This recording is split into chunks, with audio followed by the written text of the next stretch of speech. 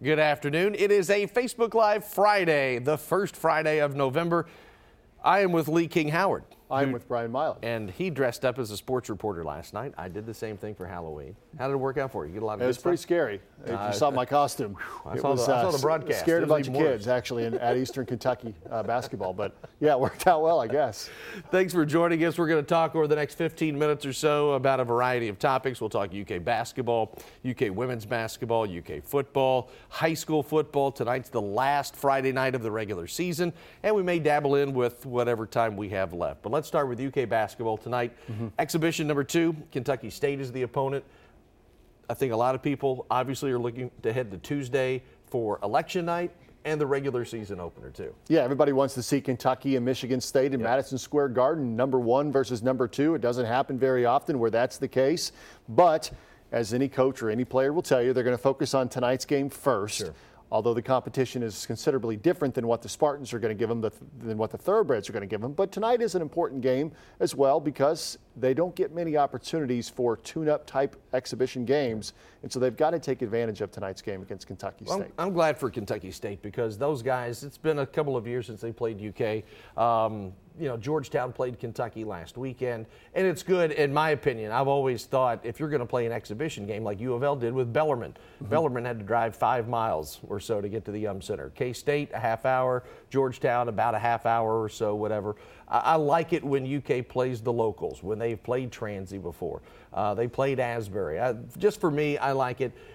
Kentucky, though, does not have Nick Richards. I don't think he's going to play tonight. He's still nursing that injured ankle. And yesterday we talked to the assistant coaches, and they said, well, it could, depending on how long he's out. Sprained ankles can take a while. Sometimes they can take a week, sometimes a month. You just never know. But it will be interesting, I think, to see how UK adapts without their big guy in the middle. And I think what we will see is some more Keon Brooks. He's a guy that plays wing traditionally now, but before he came to Kentucky and before his high school career, at his size, he played a lot of post growing up in AAU basketball and such. But he's more of a wing now that he's in college, but he's certainly a guy that can move into that 4 spot. And you never want to say that an injury to anybody is a blessing, but if Nick Richards is out tonight, and hopefully not any further past that, but if he is out tonight, John Calipari and the coaching staff will have an opportunity to kind of experiment a little bit with some other lineups. So further down the season, whether it's another injury or maybe even just some foul trouble in a game, they have some ideas of other options that they can do when that front court gets thin. Yeah, and I think also going back to the first exhibition game against Georgetown, the Tigers out-rebounded UK. Now, obviously, Kentucky won by 27, but the Tigers took it to the board, so to speak. They got the rebounds. They were aggressive.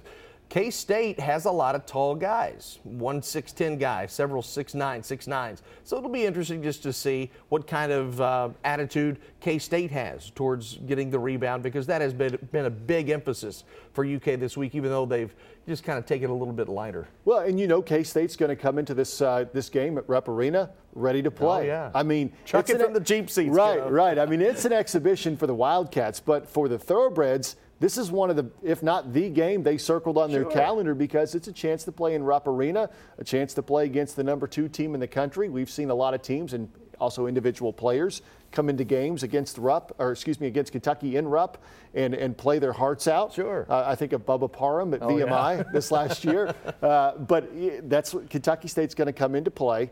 And I'm with you. I don't think Nick Richards plays tonight, even if maybe he's ready to go. Right. We don't really know, but the coaches haven't said it's bad. So that, to me, that makes me think it's not that bad, if that makes sense. Right. But I think they save Nick for Tuesday night because that one is much more important. Yeah, it certainly starts things off in a great way. Number 1 against number 2, Michigan State and Kentucky from Madison Square Garden. We will be there. Alex Walker is he's just chomping at the bit to get up there to the Big Apple and cover that ball game. Also, the UK ladies, they played an exhibition against Southern Indiana earlier this week. No trouble at all. You were at that game. What did you see from the UK ladies? And I know everyone focuses on Ryan Howard. I mean, that's the easy way out for anybody. But this is a ball club that's got a lot more pieces than just her. Right. I was going to say the first thing that stood out to me about this women's team is just the depth. Now, Matthew Mitchell was an exhibition game, but he played 10 players, and 9 of those 10 players scored in the game.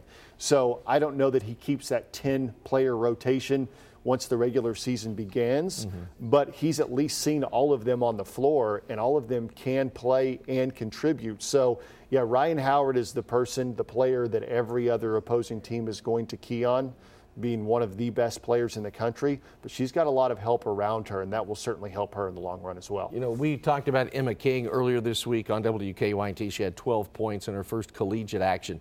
That is a young lady, played at Lincoln County. Watching her over the last several years, you could see as a freshman, as a sophomore, hey, this kid's got some talent, and not just good high school talent. This kid has a chance to do something pretty darn special. And I think if she can stay injury-free, she's looking at a 1,000-point career total, 1,500 points, depending on, health and playing time and whatnot. Well, and the two key pieces that Matthew Mitchell is replacing this year, of course, Macy Morris and Taylor Murray. But Macy Morris in particular, you lose a bunch of scoring. That's right. You don't think of how important Macy was from long distance shooting threes until she's not there. Right.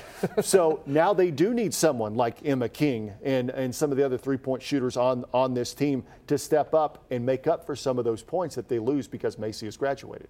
The UK ladies start the season ranked 13th in the country, so that's pretty good praise for a ball club that, as Lee K mentioned, lost two vital keys to last year's team. Now, UK football, the weekend is off. They get to relax a little bit for the last time in the regular season.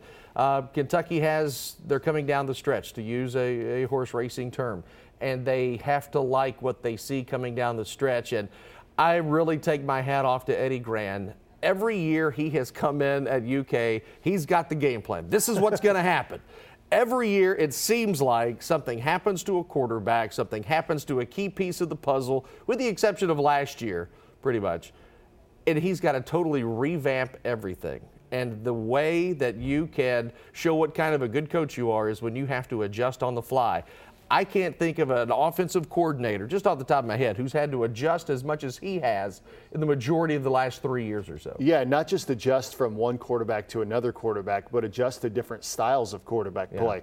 I mean, Eddie Gran does get questioned quite a bit, and as he and Mark Stoops has all said, that kind of comes with the territory of being an offensive coordinator. That job is always going to be questioned by the fans. But you're right. You talk about coaches adjusting to their personnel. He has done that as good or better than anyone else. And I think the second bye week is good for the Wildcats because although I think Sawyer will be ready to go, I think they're going to try to ride this Lynn Bowden wave as long as they possibly can.